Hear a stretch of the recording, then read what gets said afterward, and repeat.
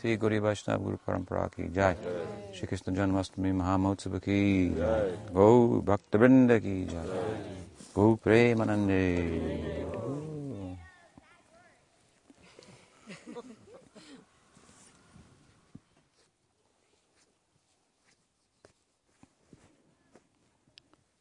So we gathered here. It's such a nice setting amidst the California redwoods. Trees are at least 1,000 years old, right? 2, maybe. Some of them. So they have a long history of experience here. I want to read a little bit from the Gita.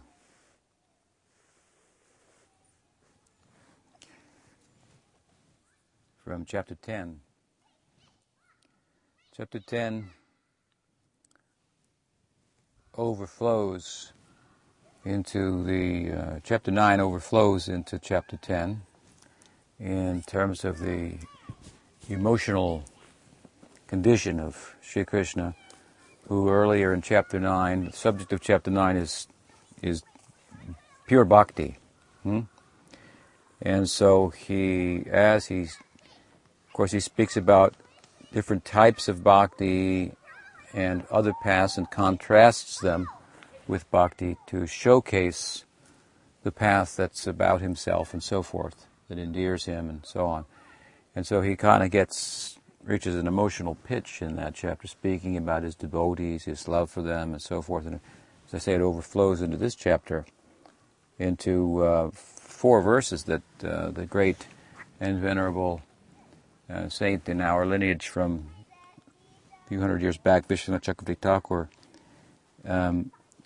called the Chatur Shloki of the Bhagavad-gita. 4, Chatur means 4 essential shlokas or verses of the Gita. And they're very rich with devotion, and there we find Krishna speaking from the perspective, from the vantage point of his Braj Leela, which is his forest Leela. There we find the, perhaps as a figure of the Godhead, the most environmentally sensitive deity, and with the wealth of philosophy and theology underlying his rural life, his attunement to nature. The natural ornaments of Krishna are the various clays from the Vrindavan soil in the forest mixed together with the musk of the deer and other such, like the cow urine, mixed in a certain way to bring a yellow color, and painting himself and his friends and so on and so forth. So he would spend, of course, his whole day at a certain point, in his youth, from about just very early on in the Kumar Leela of 3.5 years old, he began herding the calves, and then at about 4 or 5 the cows, and every day he would go into the forest with the cows, and engage in various sports with his friends. This is very prominently portrayed in Srimad Bhagavatam, and his identity as a cowherder, Sakyarasa, is very much central to those forest pastimes with his friends. And that aspect of himself, this is Swayam Bhagavan, the original kind of heart. There are different, like we say, there are different avatars, so there are different manifestations of Krishna as well. Avatars of Krishna, and Krishna manifesting in different forms, slightly different from his original Vrindavan form relative to the hearts of different types of devotees. But the Vrindavan Krishna, this is the is kind of the fountainhead of all the avatars. I've given an example before, maybe we mentioned it the other night. If you want to play, then you have to have some power. So if you want to come on a vacation, take time off, you have to have worked and saved, and that's your power, and so forth. So Krishna is depicted as only playing all day long, which means the implication is, of course, that it's subtle, because in the Hindu pantheon you've got Shiva with a trident, looks pretty powerful, dressed in ashes only. Brahma's got 4 heads, looks pretty thoughtful, and Indra's got eyes all over his body depicted. And the different goddesses, like Durga, she's riding on a tiger, looks pretty fearsome, and so forth. These are various images of power, thoughtfulness, Shiva, the power of renunciation, as I say, dressed only in ashes. And Brahma, the power of organization with 4 heads, the creator, God, and so on and so forth.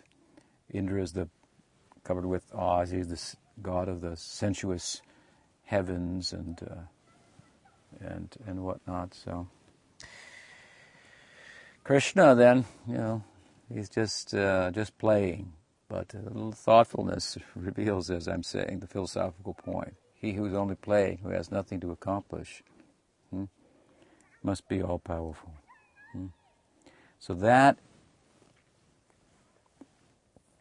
is, again, something we've been talking about over the last week, this balance between what we call Madhurya and Aishvarya. Madhurya means sweet, like madhu, like honey. And Aishvarya means like powerful, like an otherworldly display of power, opulence. He's very wealthy, very famous, very strong, stands out amongst others, and so forth. So these 2 sides of the Godhead, his Aishvarya, his Madhurya. The Madhurya comes in the form of Krishna. And because he is the Brahman and acts sweetly, which means human-like in a charming way, it becomes charming. If an ordinary person does it, it may not be as charming, but if God does that, then certainly something to take note of. So this chapter, this comes out nicely also, because I say the overflow of his own emotion of love for his devotees carries him into this chapter, and he speaks about himself in terms of his most intimate expression, Ramanti cha, Tushanti cha, Ramanti cha, and our acharyas, saints and so forth have identified here. Here is Brajanananda Krishna, Shamsundar Krishna. Krishna is on the battlefield with Arjuna in a particular relationship, and he's speaking Upanishadic wisdom and so forth, but he this other side of himself comes out in these 4 verses. So Vishwanath said, here's the essential verses of the Gita. Here we hear the voice of Shamsundar. He's speaking about Dharma, and of course, Prema Dharma is the high pitch, the high end of Dharma that reaches its zenith in Vrindavan. So he's gone there, he's spoken about himself from that perspective, and he began those 4 verses by saying, Aham sarvasya prabhavo, which is the Aishvarya. He says, I'm the source of everything. Matasavam pravartate. Everything comes from me. He says that understanding this point, then one becomes, is able then, to the extent that we understand this point, one becomes able to engage in Buddha Bhava Samanvita. Sridhar Maharaj like to render it Raga Bhava Samanvita, in the kind of love that we see embodied in his devotees in the Vrindavan forest and pastoral setting. Ragmarg. So it's an interesting coming together of these 2 ends of the spectrum, the Madhurya and the Aishvarya. You have to understand the Aishvarya, the supreme position of Krishna, so to speak, in order to forget about that. Because in the love of Vrindavan, the devotees don't think he's God.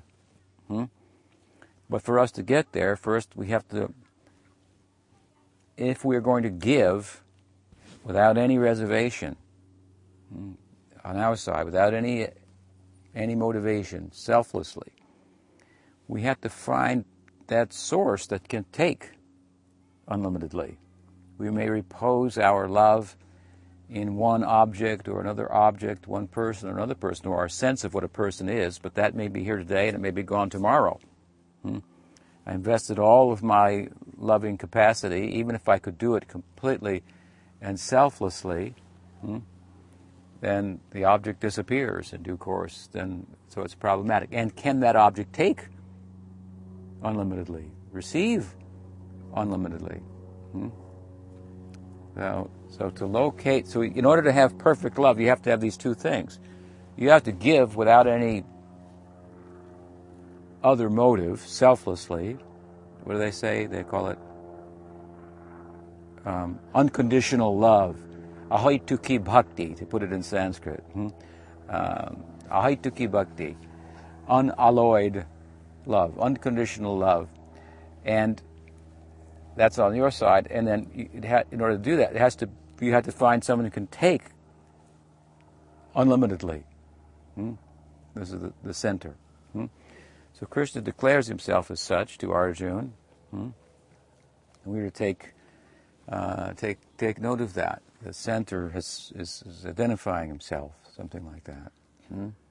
Of course, when we talk about giving without conditions, we have to think deeply and realize that we are in a particular condition of embodiment, identification with matter that has a pull upon us. There are demands that which we've identified with is imposing upon us. And so, really, if love is to be unconditional, it has to be such that it can transcend the condition that we're in that turns us, to one extent or another, into a taker. Do you follow me? As much as we've identified with matter, then in order to sustain that sense of identity, we have to take. I've often said our sense of I in this world is derived from our sense of my. What I think is mine determines my identity. It's my country, I am an American. It's my family, I am a father. I'm the father. It's my company, my job, my house, my car, and then, psychology, they got it figured out. This is you, and there's that, the Volvo, on the screen, or, whatever it is they're advertising. And it's just, that's me. So we are defined materially by our desires, is the point. And so, in order to maintain that sense of I, we have to be on the take, because it looks like it needs to be protected. It might disappear. It's a threatened existence. Because what's yours? You understand, right?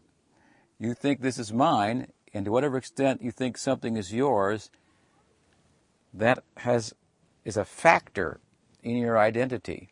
So when that thing proves not to be yours, which is the case with all things, where is your identity gone? It's disappeared. So this identity is hard to maintain.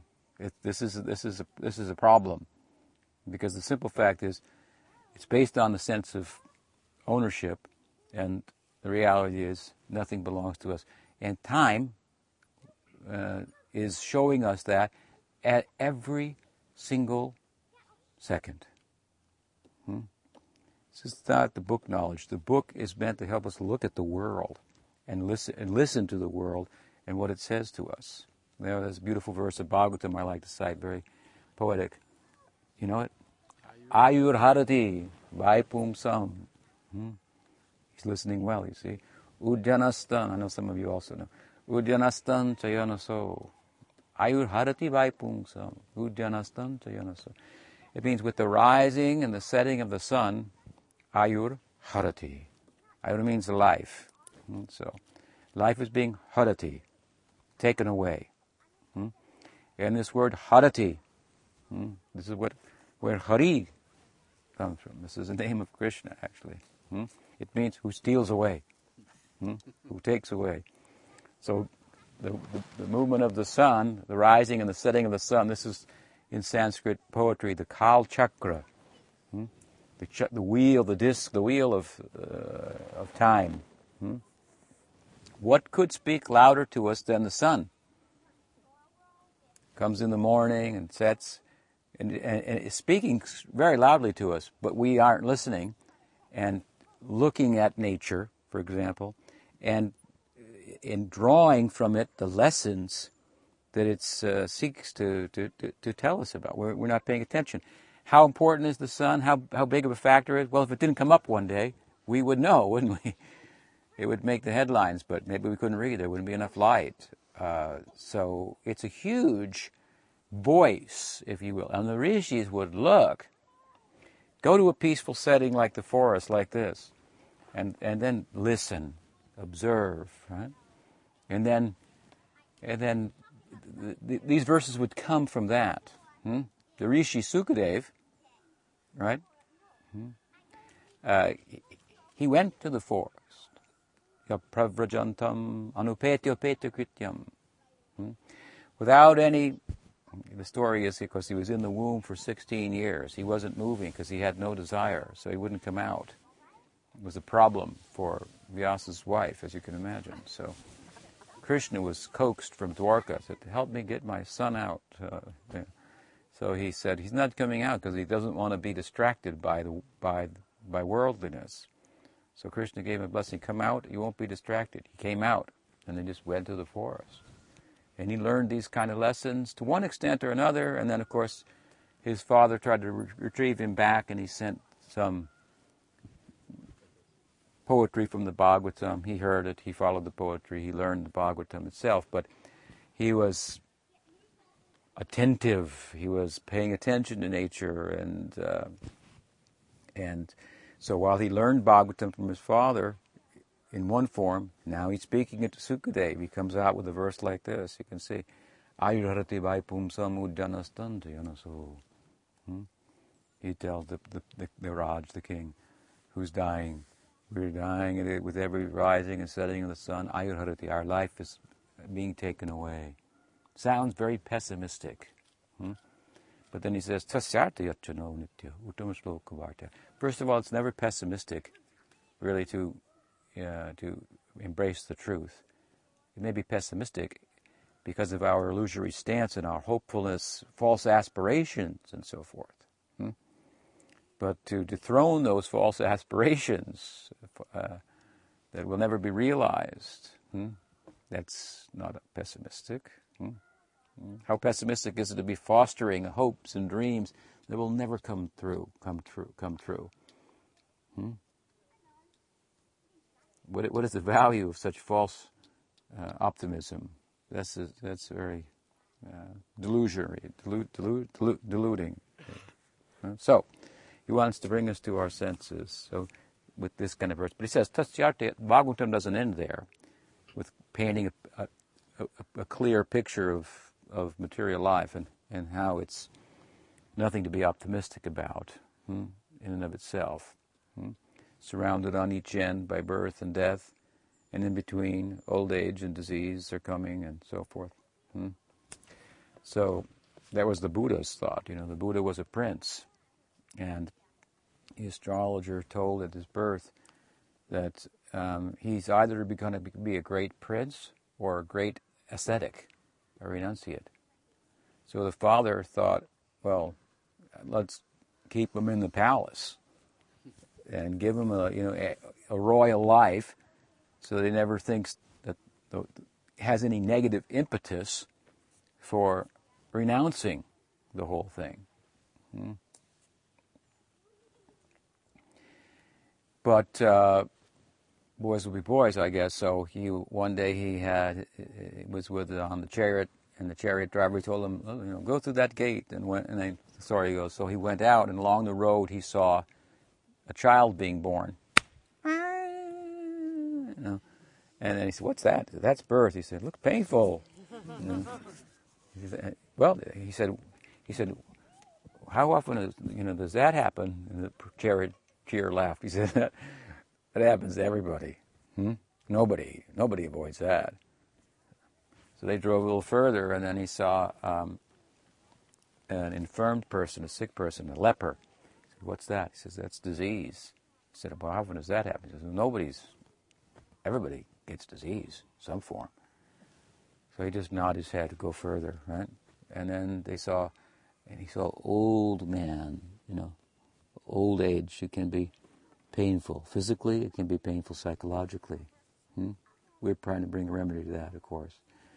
So he said, what's that? Oh, that's old age. And who has to experience that? Well, everybody, my dear young prince. They went a little further, and they saw a dying person and death. And he said, and how many people experience that? Death is for everyone. 100%, they say. That hasn't changed. So once he saw birth, once he saw disease, once he saw old age, once he saw death, he left the kingdom, became the Buddha, became an ascetic. Once seeing these things. And we are seeing it and not looking at it every day. You drive to the ashram and so many bugs are dying on the windshield. Just wipe them off. Keep going. So, this is martirlokam. Sounds pessimistic, but a place of dying. You're born to die here. In terms of the identity that we've fashioned for ourselves, out of a sense of mine, that is illusory. Nothing belongs to us. Ayurharati by Pumsam. Life is being taken away as we know it with the rising and the setting of the sun. Tasyarte achano nitya uttama sloka varte. Except, Bhagavatam says, for that one, for those who are always singing about Krishna. Who?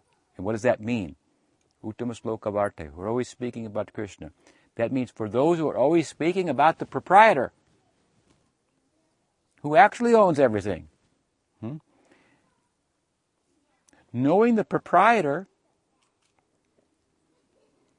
if we are a little bit honest, then we know the proprietor, then the taking tendency is in us of something that's not ours is eradicated. Let's say you're standing in line at the grocery store, and so somebody drops a $20 bill in front of you. So, it belongs to her. So, you pick it up and you give it to her. If you found it on the street and you look around, there's nobody there, take it for myself. So, knowledge of the actual proprietor of something, like it used to be in times gone by, I don't know how it's like today, but young ladies used to get a ring on this was the ring finger. And then so if a young guy would see she's got a ring, then he'd back off.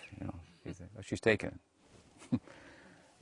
She's spoken for, or whatever. And this is, as I said, time's gone by. But or he could think she took somebody. That also was that side. So anyway, Uttama Sloka Varte, it means the one who's always speaking about the proprietor.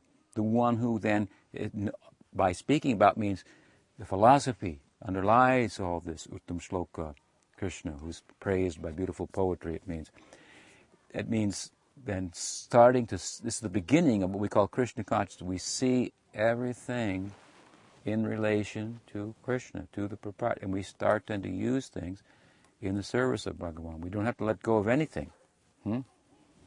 We can sing, we can dance. These are human activities. We can shop.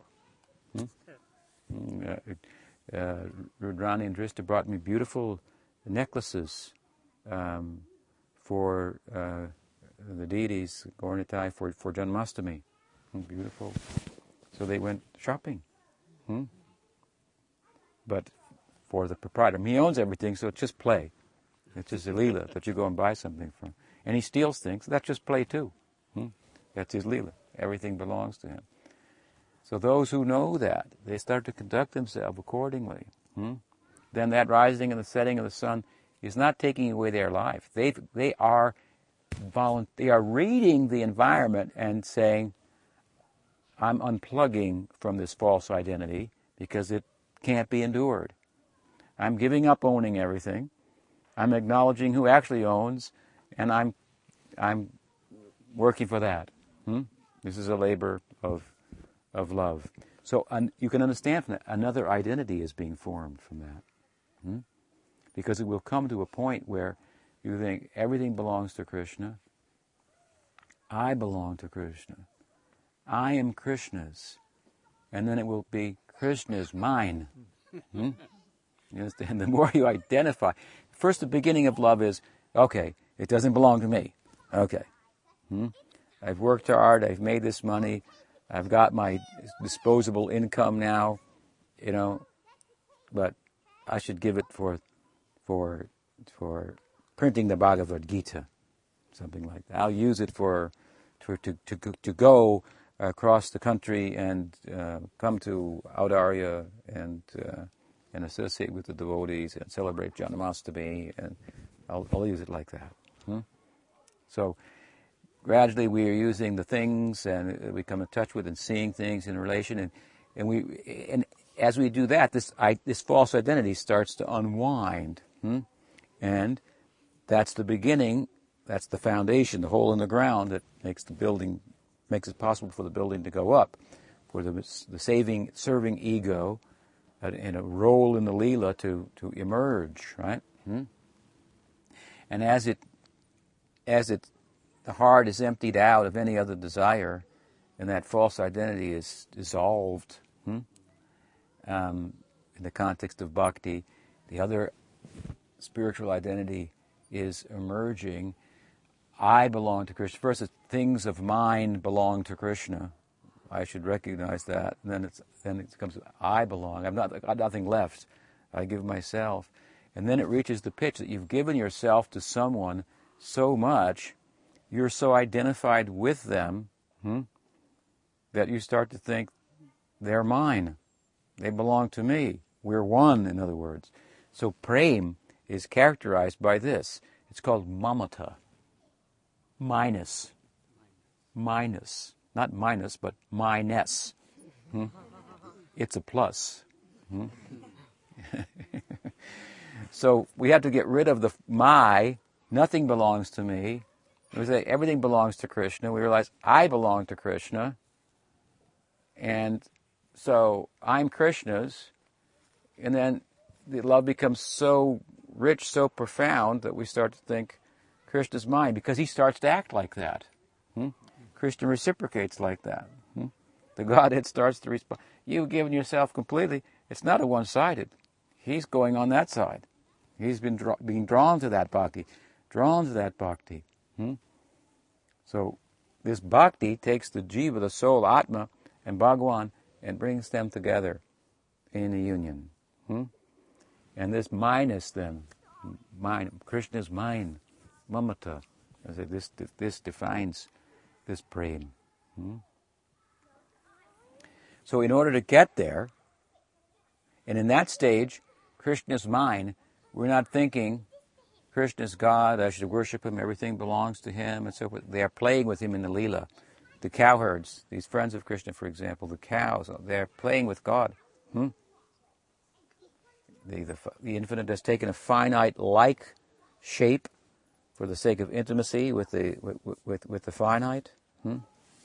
And the devotees in that situation, they don't think that Krishna is God. They've forgotten that. And Krishna has forgotten it. That's pretty interesting. His omniscience, his Aishvarya, is not lost. It's there in the background.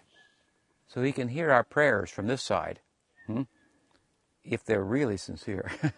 Because he's lost in a union with these devotees whose love has reached such a pitch that they're like one in a dynamic, loving union. He's lost in Radha's love for him. This is what Krishna means. Brahman lost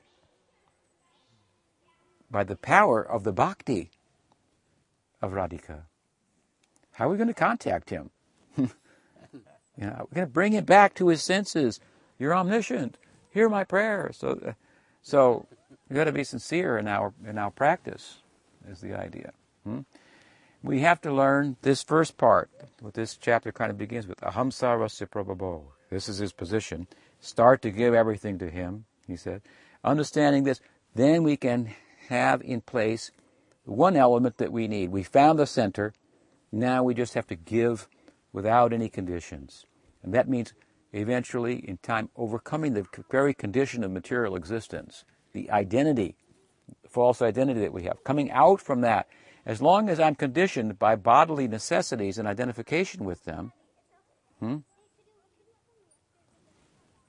my giving is going to be compromised. So you have to transcend bodily conception of life and go much even further than that to enter this plane. So here, anyway, this point is made first. Aham sarvasya prabhavo. And then he speaks about his sweetness and in 4 verses. How he reciprocates with his intimate devotees and so on. So Arjuna has heard this now in this 10th chapter. The chapter is called Vibhuti Yoga. Vibhuti Yoga. And so I'll explain that. But Arjuna says, that's incredible. Wow. He said, I believe everything you're saying. Please tell me this. Tell me, he does this kind of for our sake. Arjuna's being used by Krishna to teach us. He says, tell me about how in this world I can begin to see you. You're the source of everything. That's kind of interesting, but it's a little abstract. So give me a handle, something that I can get a grip on, how I can recognize you in all, in the world. So he says, tell me about the ways in which you can be identified. And Krishna begins description of what's called vibhuti. It's a type of avatar. So we're discussing avatar tattva because we're discussing about the idea of what is the meaning of avatar, the avatara, the crossing from up to down on the part of the absolute. So it's all in relation to Janmashtami. So he says, well, all right. On a low level, I'll speak about my nature. We speak about a high level, love of God and intimacy.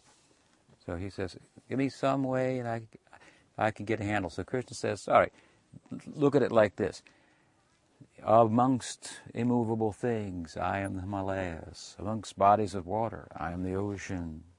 Goes through a whole list of all these. So many things. And then he says, he comes to the end, he says, what does he say? He says,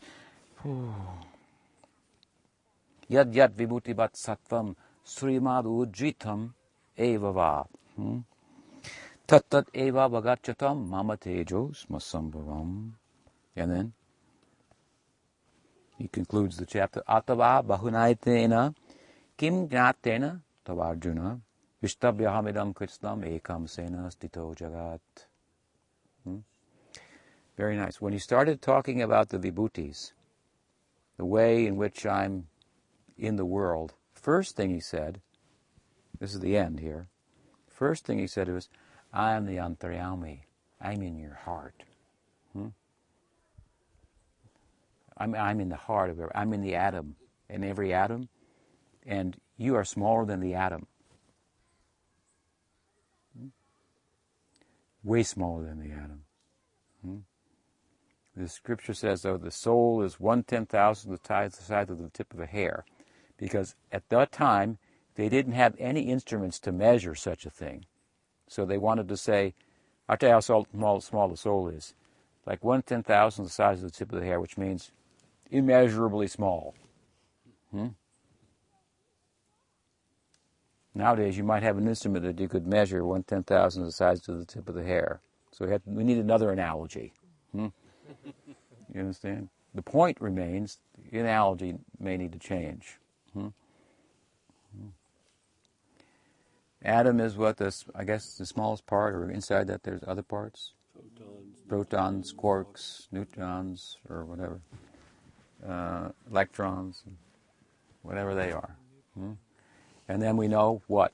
There's something inside there. There's some inside that atom. They try to get away from the subjective side of the world to dismiss it and examine the objective side, the world of matter, of things, and look at the smallest parts and try to figure out what's at the bottom of it all.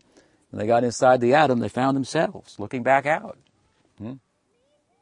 Right? In quantum physics, then the observer, that means consciousness, again comes into play. Couldn't get away. They went as far into matter as they could to try to give a material explanation of everything.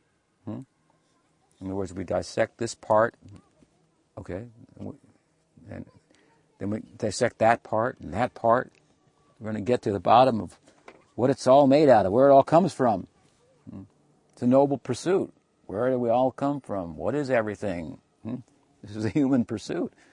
They get to the bottom, and they were thinking it was matter, and they found out, well, the observer is a factor.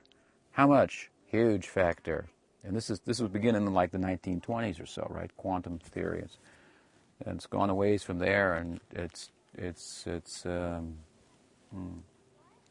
becoming more apparent to the objective people in the scientific community who aren't as invested in the materialistic necessity, physicalist, naturalist worldview. I call it naturalist, metaphysical naturalism. It's really a religion.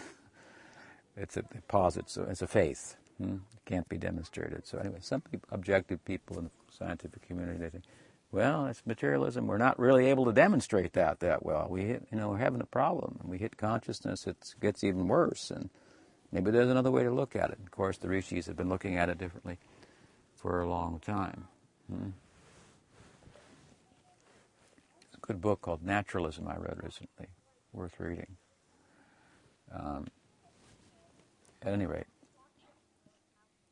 I forget the author's name.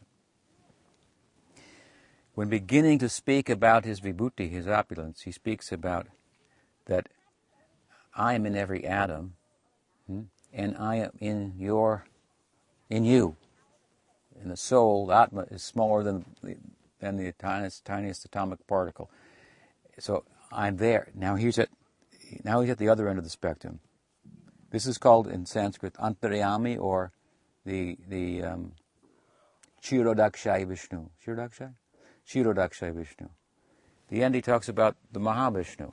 This is all Paramatma, feature of the Godhead, overseeing the world. Smaller than the smallest, inside the immeasurably small soul. In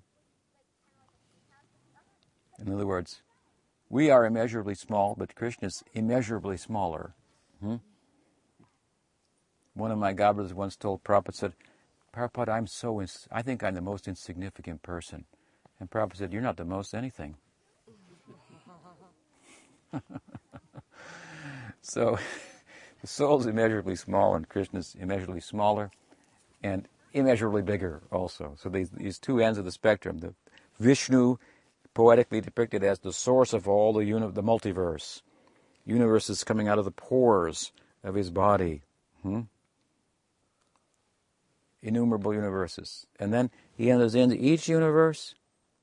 That's another manifestation of Vishnu. And then within each universe, into every atom and every soul. He's got it all covered. Vishnu means all-pervasive. He doesn't miss a thing. It's the idea of God. Doesn't miss a thing. Can't hide from him. We may think we can. That is our illusion. That's why we need to understand the universality of our deity. Because we act one way when we're in the temple. Another way when we're alone, but they're never alone. So we're supposed to worship, engage, meditate in such a way that the object of our meditation, that we come to understand the universality of it.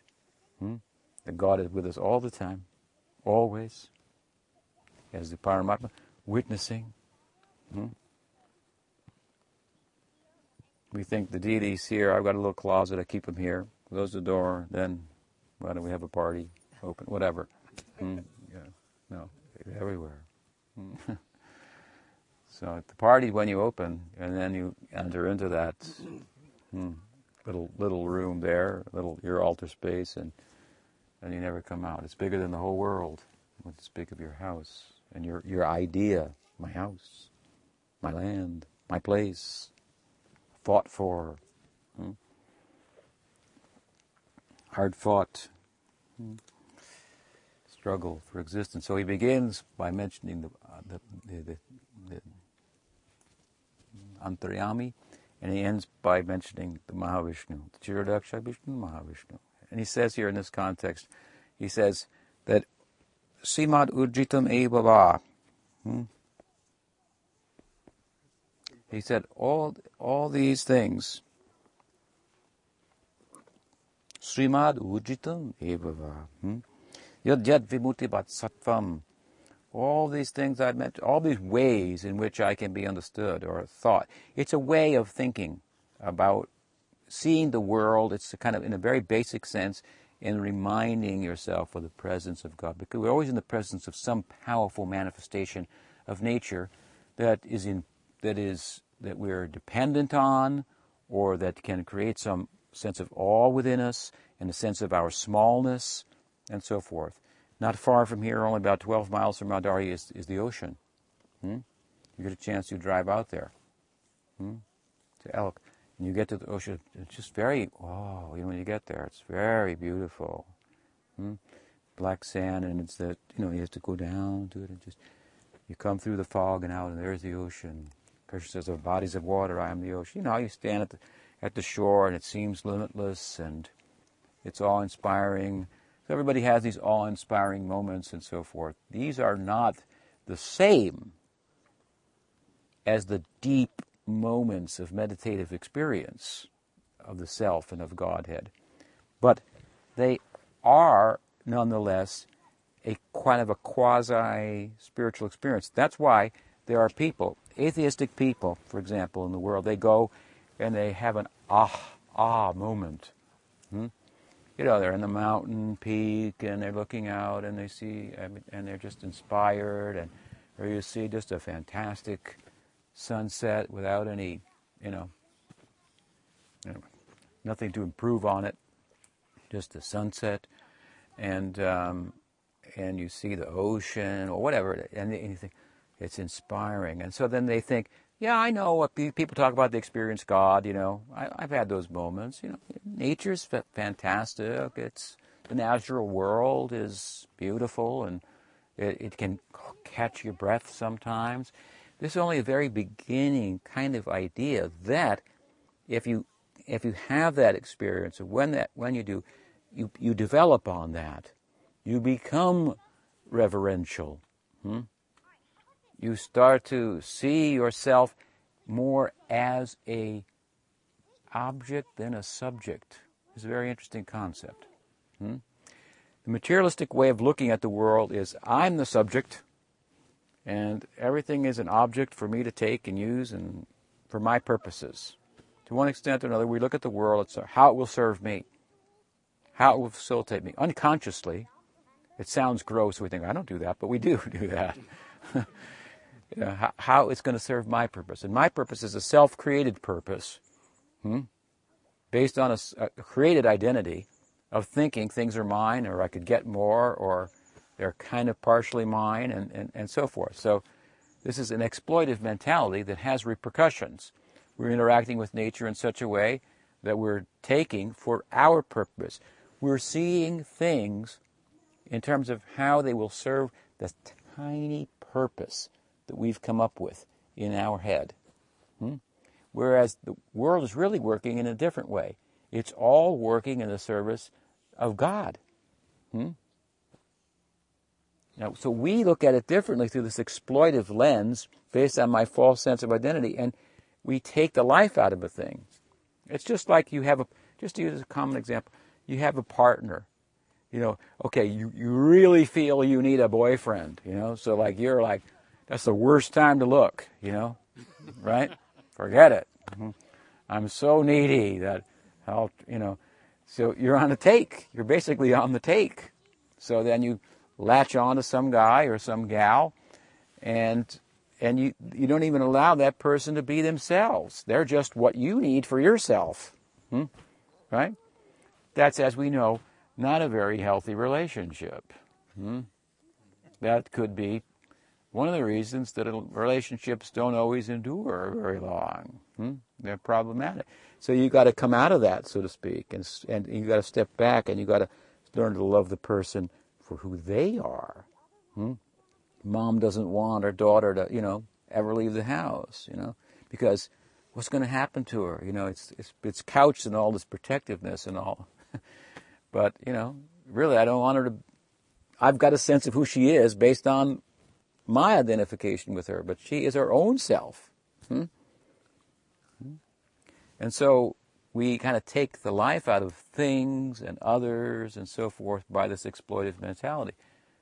So we have to step back from that. That's what renunciation is about. That's why I say renunciation is the first step in getting really closer to what people really are and being able to love them.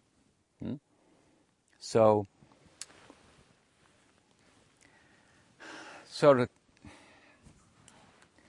we're seeing the world through this lens, and when we're the subject, everything's the object to be used for my sake. So when we see a powerful manifestation of nature, it can have an effect. It can just like turn the balance, and we can feel like that's the object, the subject, and I'm the object. I'm small. I stood on the bank of the ocean and I saw, and it was, just hit me in a certain way. How small I am.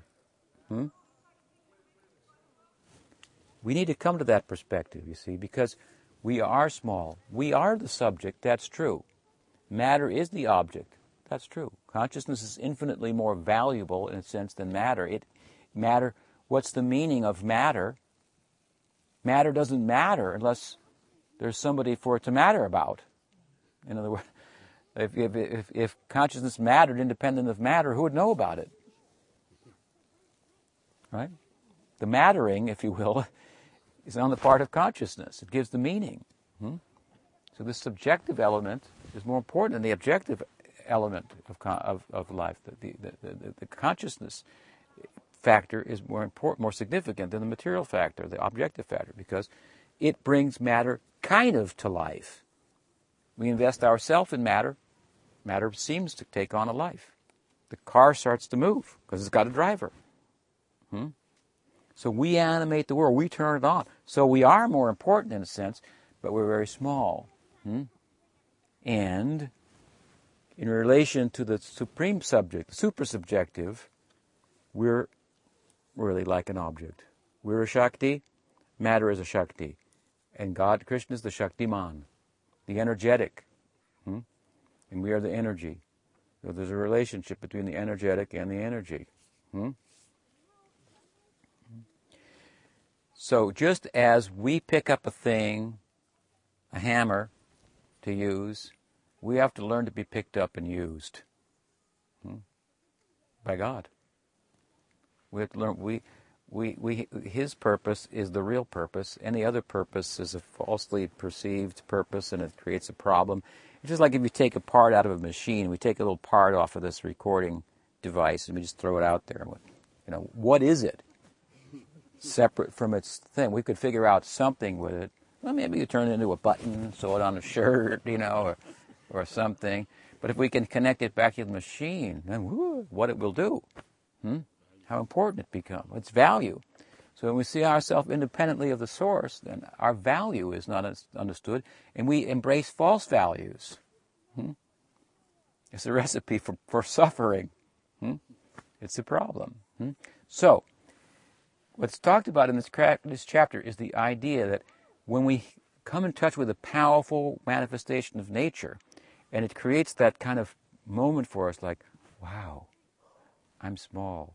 We should try to develop that. We should see this is a dominant manifestation of nature, and the Godhead is represented in this. Because why? It makes me feel small. Like I can't just take it for myself. Now, the nice thing about this, Krishna mentions the bodies of water, I am the ocean, of immovable things, I am the Himalayas, of fishes, I am this, there's a whole list of things in there, right? And at the end he says, what? Yat vimuti bat sattvam sri madhudritam eva va. He said, but anyway, what's the need of all of this? I've told you about this, Arjuna. I've spoken about myself in this way. He said, it's unlimited. And he said, this is all I've spoken about is but a spark of my splendor. He said, what he means by this is this can be extended unlimitedly. So what's the extension here today? It's not in the Gita, but it is in the Gita. I'll give you a new verse for the Bhagavad-gita to show you what Bhagavad-gita is. Of trees in California, I am the Redwood. This is the extension of the idea that he's speaking about. So you walk in this forest and you see these trees and we think, man, that's a big tree. And then you think, how long has that been there? And Bijay Kumar says, maybe 2,000 years. And you think, 2,000 years? What has it seen? What has it witnessed? What is it? What could it share with me? That's happened. The nature of the world. I mean, he's been here since the Buddha. Before Jesus and so forth. So we get inspired. We walk in this forest and usually you walk through the forest and it's me and then there's the trees and stuff. And now it's like there's the trees and there's me. If we're a little sensitive, anybody walks in here, they start to feel a little bit like that, isn't it? Like, wow, I'm small. This is so. To develop that idea, to cultivate that. This is what Krishna is speaking about in the Gita. This is how Krishna gives Arjuna a handle on how to start identifying himself, so to speak, with powerful manifestations of nature, and thus getting a different perspective on myself. It's like a Zen, moment. What do they call that? Satori. It's like a satori. You walk in the forest, and it's like it could just hit you like, I'm small. I'm not the object. And then there are guys that come in here with chainsaws. That's how bad it gets.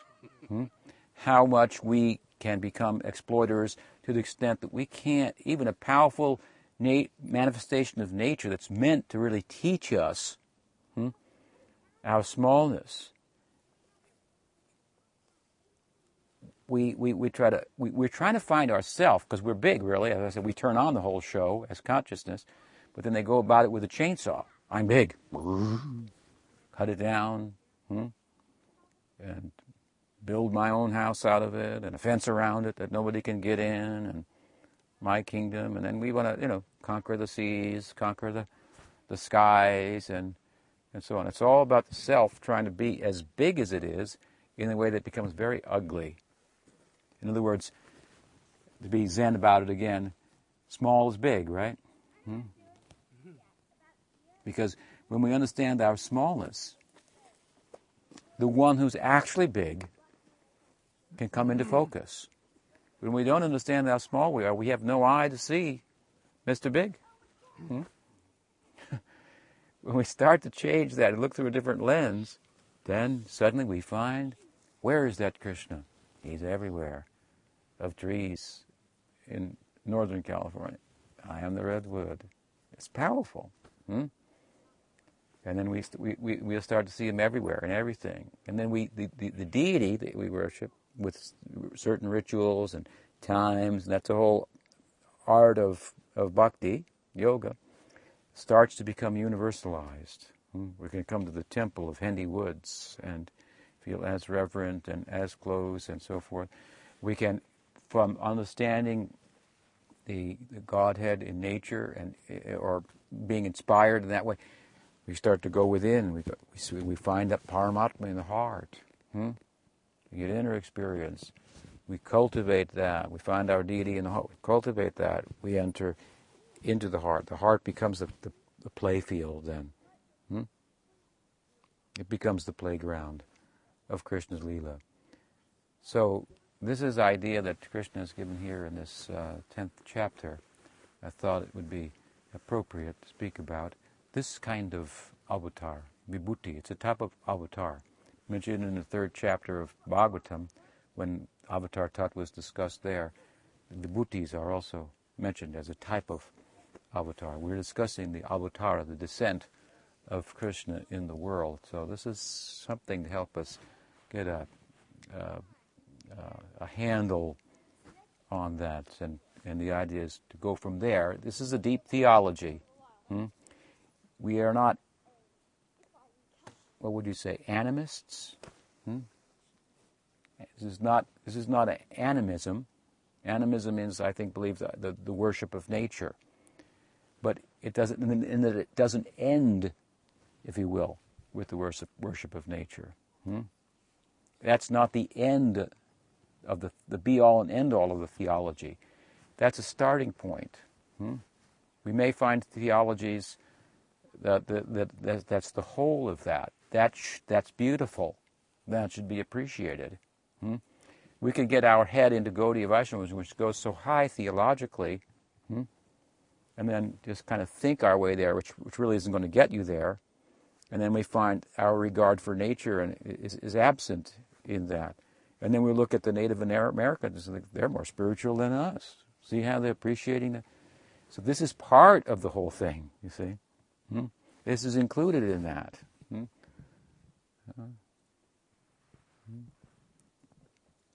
So we want an integrated kind of understanding of Krishna consciousness, not just a head full of some theory about rasa and Krishna's best and we're going to go beat everybody on the head, join our sect. This is not sectarian. It's so ironic because you start to speak about Krishna and become more and more specific. Then you become more and more specific. It starts to sound more culturally specific, more sectarian, more limited, and so forth. But specificity is also required if you are to hone love. Think about it. The more details I know about you, the more I can love you. If you're lovable, and if I want to know every single detail. So so therefore, in the next chapter of the Gita, Krishna goes on with it. And he says, "I'm this, I'm that," and then he says, "Here, I'll show it to you." The Vishvarup Darshan, right? He shows everything's inside of me, and Arjuna is like, just wow. It's incredible. He gets this vision. And then he wants that to go away because he can't love it that well. He just goes, whoa. And he says, show me again your forearm form. And show me that two-arm form. And the words he uses there, we can see, how his love becomes more intensified, thickened. The capacity for that is as the object is refined and specified and so forth. It's actually getting bigger. So who loves Krishna really does love everything. It's not that Krishna's over here, this little statue or something, and everything else. No, he's really gone there, and he sees both things. So, in this way, we heard something today from Krishna about how to love him. Any question?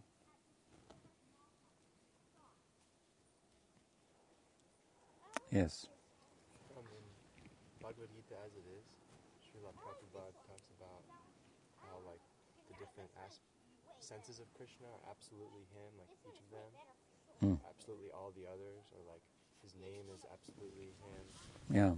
Brahman is absolutely him. Krishna is absolute. So what about Shakti? Shakti comes from him Mm-hmm. in the natural world.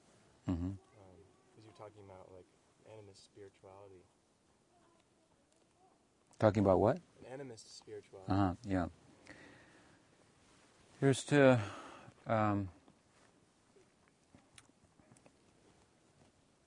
So, Krishna's not different than his name. Krishna's not different than his form. This is a kind of non-duality idea. It's part of what's a technical aspect of what Advaita or non-duality means. But you want to know, what about his Shakti? Now, there are many Shaktis of Bhagavan, Sri Krishna. We are a Shakti. Like the ray of the sun is like the Shakti of the sun, if you will, to use that example. So we are certain Shakti. It's called Tatastha Shakti. Then matter is another Shakti, Maya Shakti, for example. There's use three basic ones. Then there's Swarup Shakti.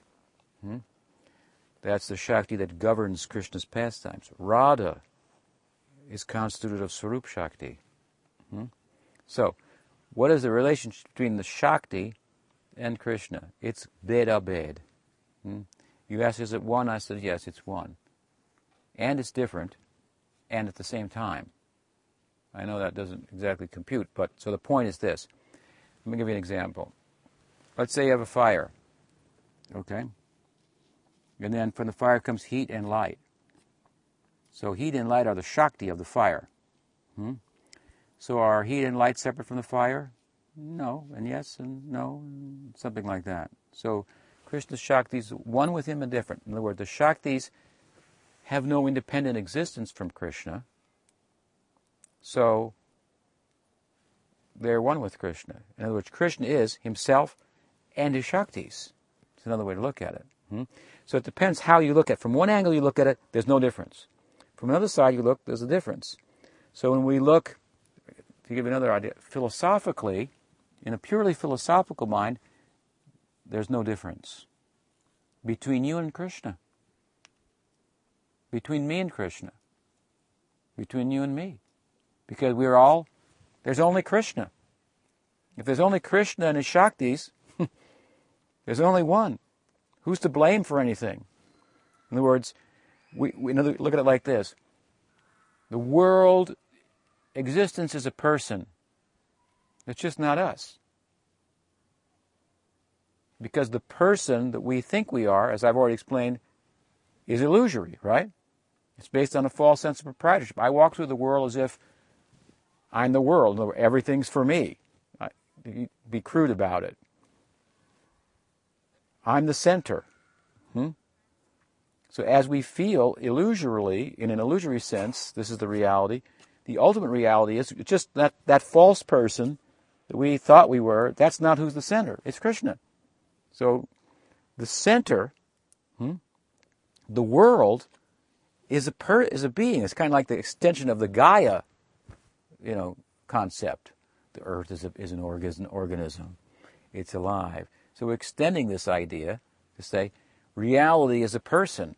That's not too abstract because we tend to think it is anyway in our illusion, and we think it's me.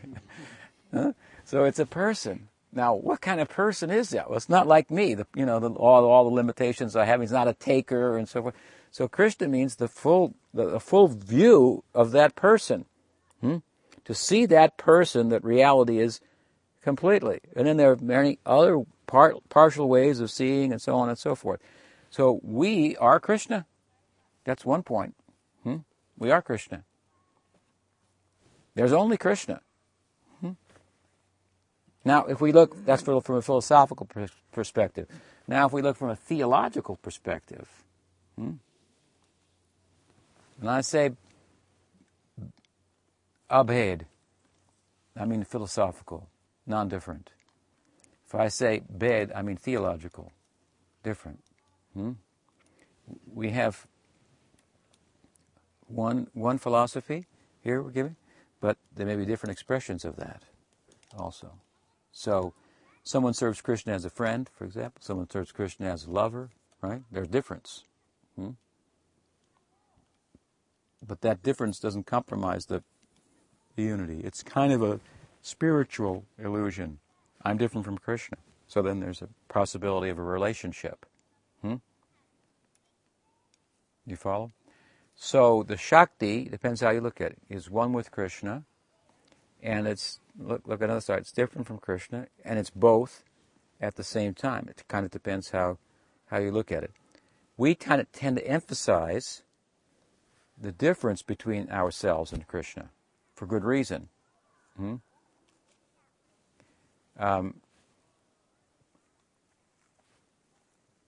But sometimes we'll also emphasize the non-difference between ourselves and Krishna. For Leela, then some sense of difference is there, you can say, but the full sense of unity is there also. The cowherds, they think, Krishna's ours, Krishna's mine, as I said earlier. We're one entirely. They, in a sense, see no difference, but the Leela is played out as if there's difference. So the Shakti is one with Krishna, and different from Krishna at the same time. So, okay, now, so let's say the Maya Shakti, nature, it's one with Krishna. So that's fine. So should I worship nature? Is that the same as worshiping Krishna? Right? We were talking about animism. We worship nature. Will I get the same result by worshiping the Redwood as I will by worshiping the deity of Krishna? Yes, it's possible. But you'll probably need some philosophical help, some teaching to kind of get that perspective. It's possible that you can worship any aspect of nature, even. What to speak of a big thing like a redwood, we can worship a tiny, whatever, a seed. Okay, very good. To worship a seed. But you should be thinking like this. The seed is the magic of Krishna. Inside it, he put a whole redwood. Wow. I worship the seed. That this is something about that person that reality is. That's not me. It's absolutely inconceivable. And I'll take the incense and worship the seed. But you understand? Something like that. So it's a little bit of a development on the animistic, theology, if you will. I don't think that animism in and of itself is gives the whole theological picture. So, but it's possible, and you think about that. So you can take a seed, and if you're Krishna conscious, or you're really going strong in that direction, you'll be fascinated by every aspect of nature. This is the whole idea you find in Hinduism. There's a god for this, there's a goddess for that. Everything in nature, it means everything's worshipable. And we think it's some partial manifestation of the full personhood of Krishna is the consciousness behind that, behind the sun, Surya, behind the wind, Vayu, the different gods, and Durga behind the whole of matter, for example. So, then you have these people that get involved in the Krishna consciousness, and Prabhupada sometimes will lay things out in a real black and white way. That's useful. That will help us. But then some people can abuse that and misuse that and become a sectarian Hare Krishna or something. And every other god is bad and every other goddess is bad and don't worship them. And they're just worshiping a tree. What do they know? And, you got to put this thing together in a thoughtful way with good guidance, hearing and chanting, and then you see, because the whole world becomes worshipable to you, even the tiniest particle. Well, what happens? I'll tell you what happens. You become worshipable by everyone. Everyone starts to really like you. They think, wow, she's really nice. This is Ruchi. In Ruchi Bhakti, the whole world starts to like that devotee. There'll always be somebody who doesn't, but for the most part, the good people, they start to like that person. He becomes likable. Because why? He's worshiping. He really, sincerely is worshipping, the guru is worshipping the disciples. He's thinking, I'm learning so much from them. They're asking these questions, and I'm saying this. I never said this before. It's a great point. Wow. I'm liking that so much. I'll keep that with me. So he thinks like that. He feels like that. And so then he becomes popular. He's not looking for popularity. He's only trying to put Krishna in the center. And you know what happens? Krishna says, you get in the center. Guide people to the center. You this way. And he stands out. Then they put him up on the log, And he says, I'd rather be down there with all of you. Something like that. But okay, Krishna, if you like, I'll sit on the log, and pretend I'm more important. Would you like us to put this in the temple as a new reality? That's a nice one, It's a nice one. So, something like that. To become worshipful. He's worshipful, worshipable, by becoming worshipful, full of worship for others, then, so to speak. And the worship, turns to love, so then you become one with everything. So it's so nice. This is so much more beautiful than the simple idea we're all one. It's just so simplistic comparatively. It's not untrue, but there's just much more to be said, and it makes the thing it's much more charming form of Vedanta. And appropriately so, Krishna is the god of that Vedanta, and he's charming. So you can argue Vedanta or different philosophies with different people.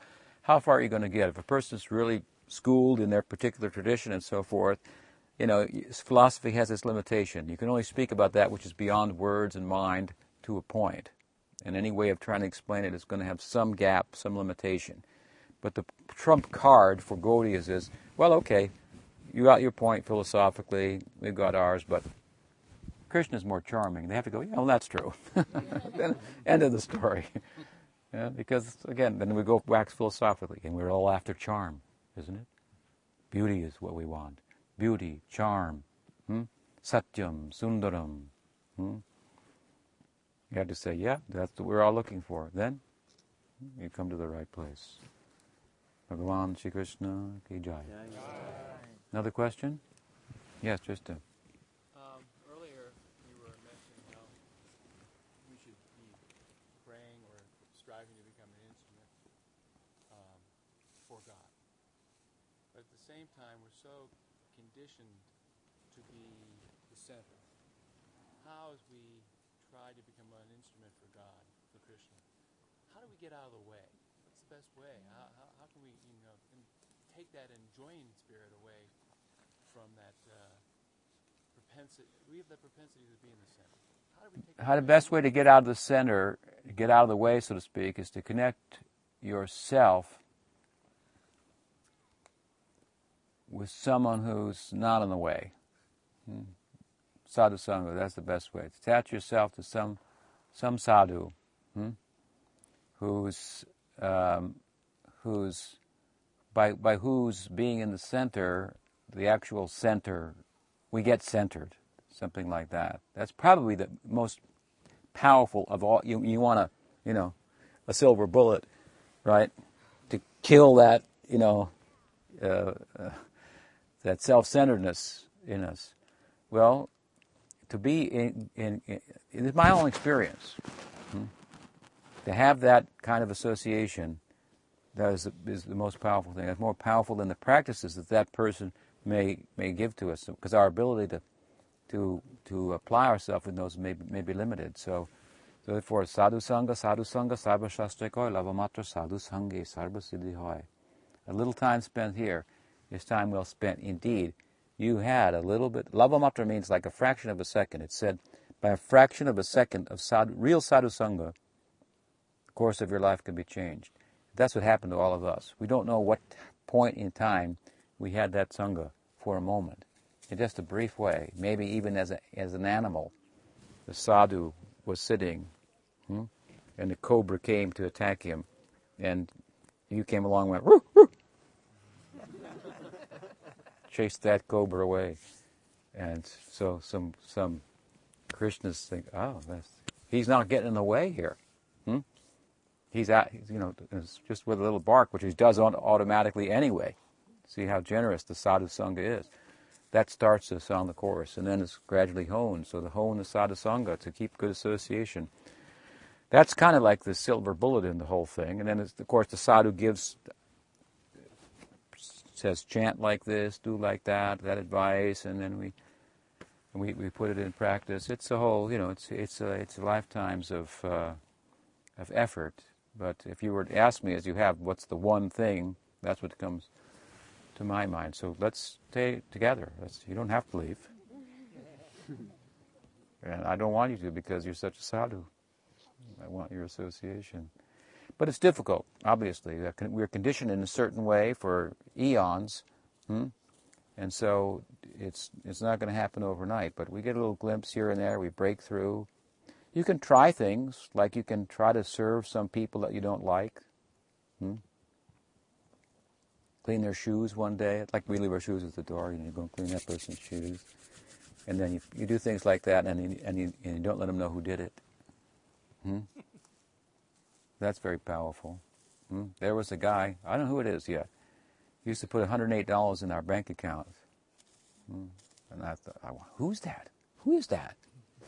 She doesn't want to be known. I want to know them. I want to go there. I want to meet that person. So it just brings that Krishna's attention to us. So we can serve and not attach being acknowledged for the service as well. That will be helpful. And we'll be acknowledged. Hello. So, selfless service. It's hard to overcome our exploiting tendency. Our identification with the body has us on the take. We need to maintain this sense of existence. We have to kill to live on some level. Even by breathing, we're killing something, right? So how to overcome all that? How to be truly, non-violent. It's quite an art. That's what yoga is about. How to transcend the identification with matter that has us in this predicament of survival of the so-called fittest. Really, you can't. That's material scenario, right?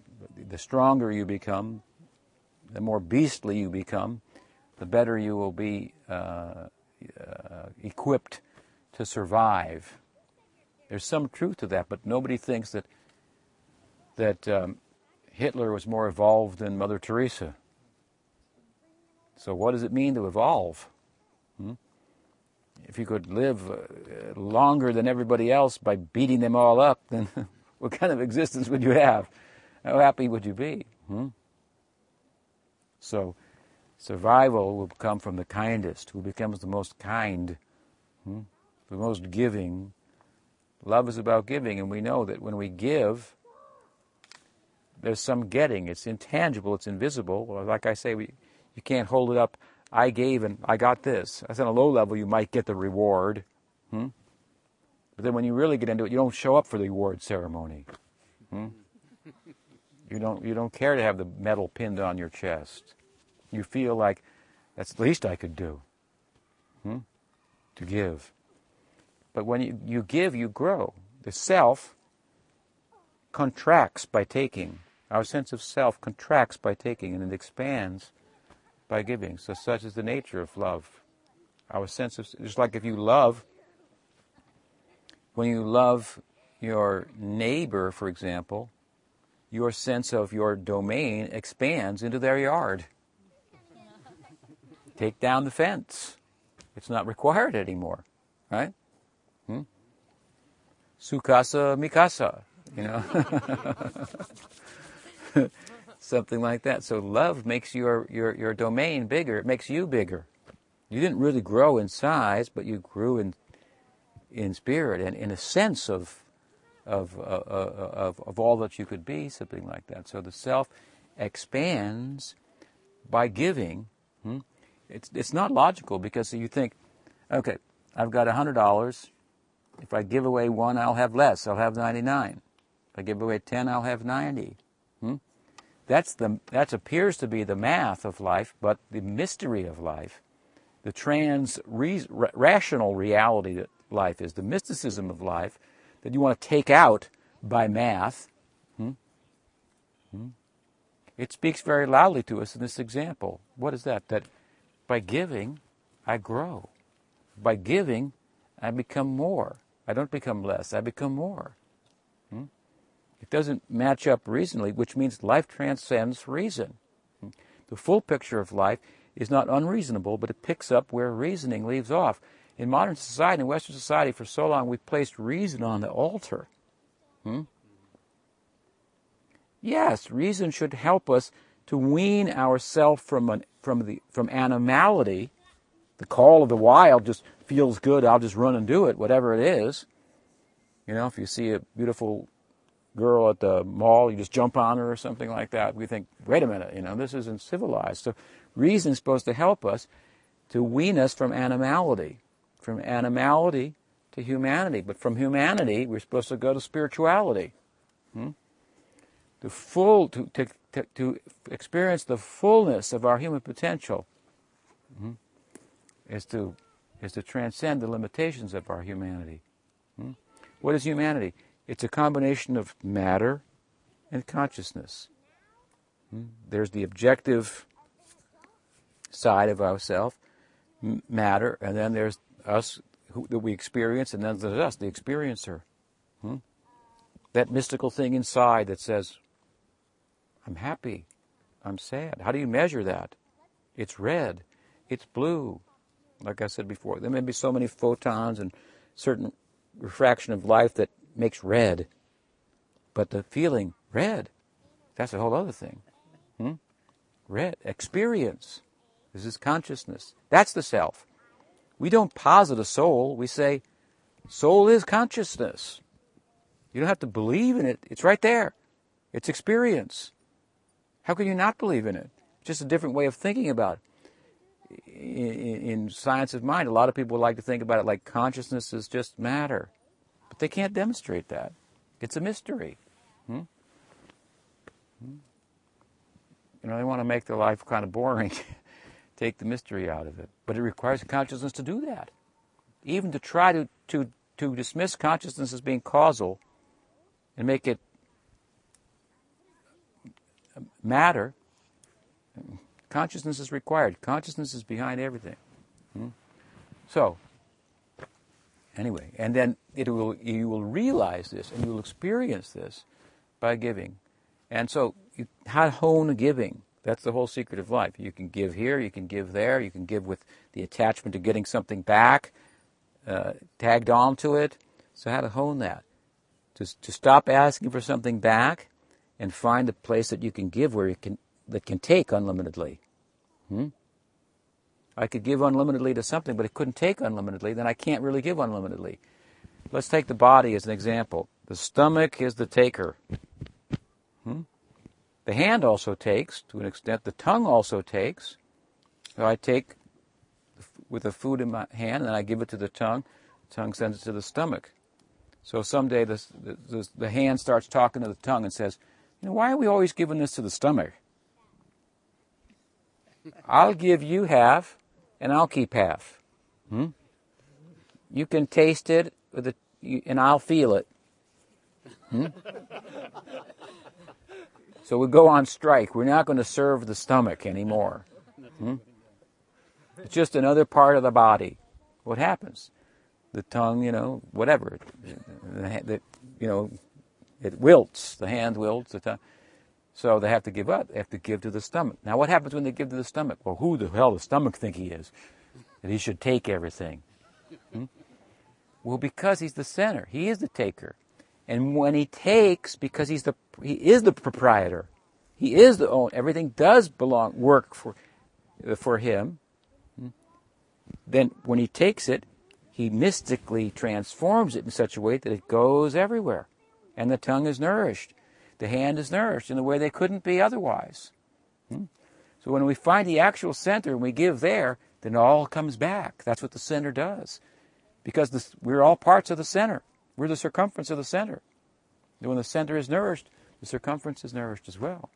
So to give everything to God is to give everything to yourself. That's the idea. So this is a yoga. I mean, it's a system of how to hone that, really. That giving tendency. So there's no big philosophical thing.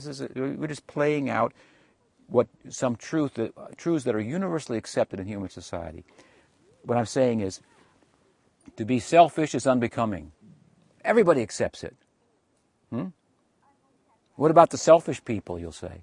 They also accept it. On some level, don't they? Thieves rob the bank and they say, okay, let's divide the loot honestly. Let's fairly divide it, okay? So you can't get away from this. This is like a universal, this is the idea that morals have an ontological hook. They're rooted ontologically. There are things, principles. I don't mean moral detail, but they're principles that human society accepts universally. You can't get away from it. Even the worst thief believes in being honest on some level. So then if selfishness is unbecoming, then giving is beautifying. So okay, this is all I'm talking about. Am I trying to convert you to some other dogma or something here? No. You already accept that. You already done it. You don't even believe in it. You live it. It's your reality. It's not a question of positing some belief and then maybe somebody could crash your belief. It's your existence. It's the nature of being. In the Gita, Bhagavad-gita, for example, we don't find a doctrine on believing. We find a doctrine on the nature of being. And when we read about it, we think, yeah, that's how I be. That's what it's like. And so then you hone that. And what are the ramifications of that? That giving is beautifying. So then we teach how to systematically come to that unconditional giving without attaching anything to get any getting to it, and by centering it really on the center. Because if I give off center, I'm not going to have the full equation of giving. So when Krishna speaks in the Gita about himself as the center, this is what is being talked about, the nature of the center. That's why Krishna is depicted as a taker, as an enjoyer.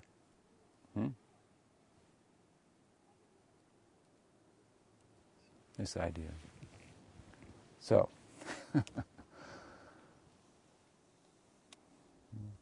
this is ideas. This is what self-realization is about. This is what God realization is about. I guess the poetry of it all. Poetry. This is an appropriate language for talking about God. Some math is there, some philosophy, but some poetry. Poetry, as I said, it seeks to speak to us about the extended possibilities of nature and things. You see, things have an extended possibility because we have extended ourselves into them. When consciousness extends itself into a thing, that thing's possibilities become,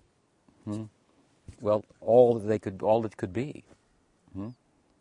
Consciousness underlying everything. So to be in touch with that. Yeah. And so poetry, that language is invoked because it's a participatory language. Poetry, when we talk about a thing poetically, we foster the possibility of it's as I say, it's a way of participating in life. Math is a way of describing life, but it lends itself to trying to control matter, control the world. Poetry speaks about it's bigger. It's bigger. The moon has wings and flew across the sky tonight. And so we need that. Because what Maya, Sanskrit word Maya means, it means illusion, but it also means to measure. So what illusion is, we try to measure. We bring everything within our grasp. If you can measure it, means you've controlled it. I've measured it. Okay, I figured that out. It's this long, it's this wide. This is what science is, measuring everything. Now, there's some use for that. But we can't measure the whole thing. That's where they go wrong. The whole thing cannot be measured.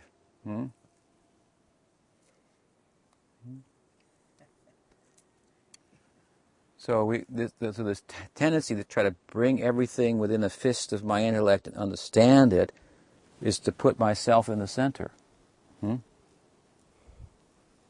This is the problem. This is material existence. So to come out from that, this is our ideal. So, we've talked for some time. What time is it? Quarter to 2. Take a measurement. 1:45. So, I guess we'll stop there, huh?